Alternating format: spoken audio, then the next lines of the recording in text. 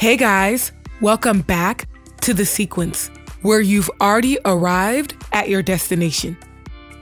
Don't you get mad when someone immediately places you in a box without getting to know you, all based on first impressions or what others told them about you?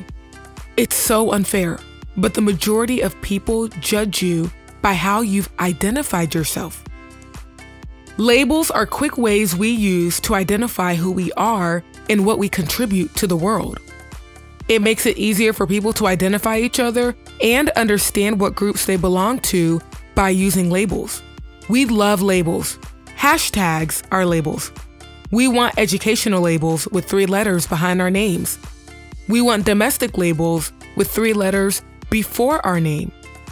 We love calling ourselves 30 different things because it's a label. But when we label ourselves, we close ourselves to an opportunity of learning about others because we only identify each other by our labels and not by the value we add to each other. It's not about how many labels we have behind our names, but what we can provide. We often make the mistake of mislabeling. We need one thing when we really need something else.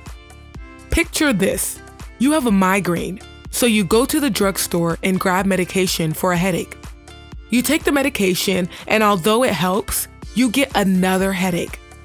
Months down the road, you discover that you have a vitamin deficiency. After you address it, your headaches stop. That vitamin, although it has many uses, you didn't know you needed it because it didn't have the proper label for you to identify it. We need to think of other people like this. We never know what we need until we experience it, and we realize that the main issue was not the issue at all, but a side effect of that issue. Most great remedies do more than just one thing, but we need to open our minds. When we form new relationships with people or experience new opportunities, it's important to not look at experiences or moments in our lives as accomplishing one thing, because we never know what else we need. I befriended a girl that I never thought I would be friends with. Society would have labeled her as an introvert who doesn't like to socialize, but not aware of that, we quickly got along. Our friendship grew closer, and I was beyond shocked when a mutual associate of ours told me that she always worked alone. That was not my experience with her. She always seemed to suggest activities we can do together. Maybe she did prefer to do things alone because other people immediately labeled her as boring in their attempt to understand her. We don't do it on purpose, but we like to label people by one thing when they are so much more than that. We miss an opportunity of reaching out and getting to know more people. Don't immediately determine that they're not for you.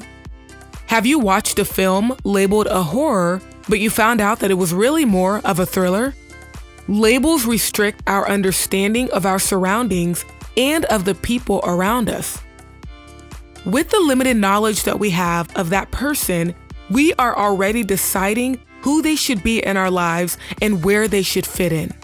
Strive to operate with no labels.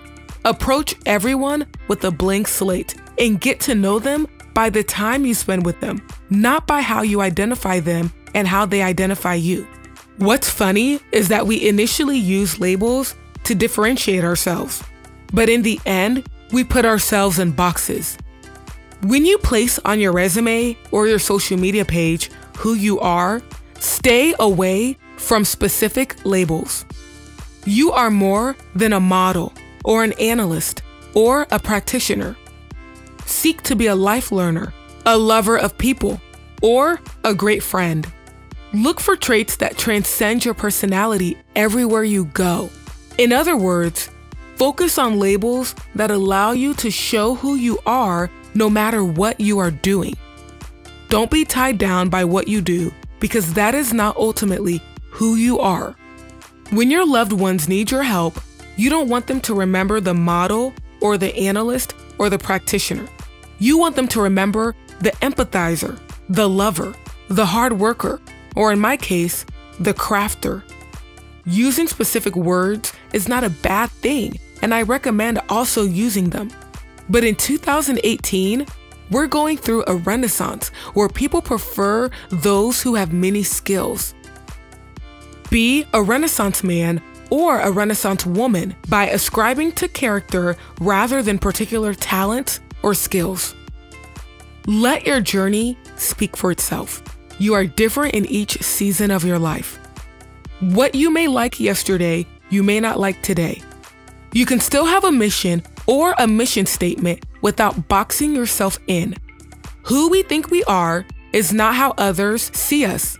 Don't label yourself because you just might surprise what you can achieve. As always, I'll talk to you later.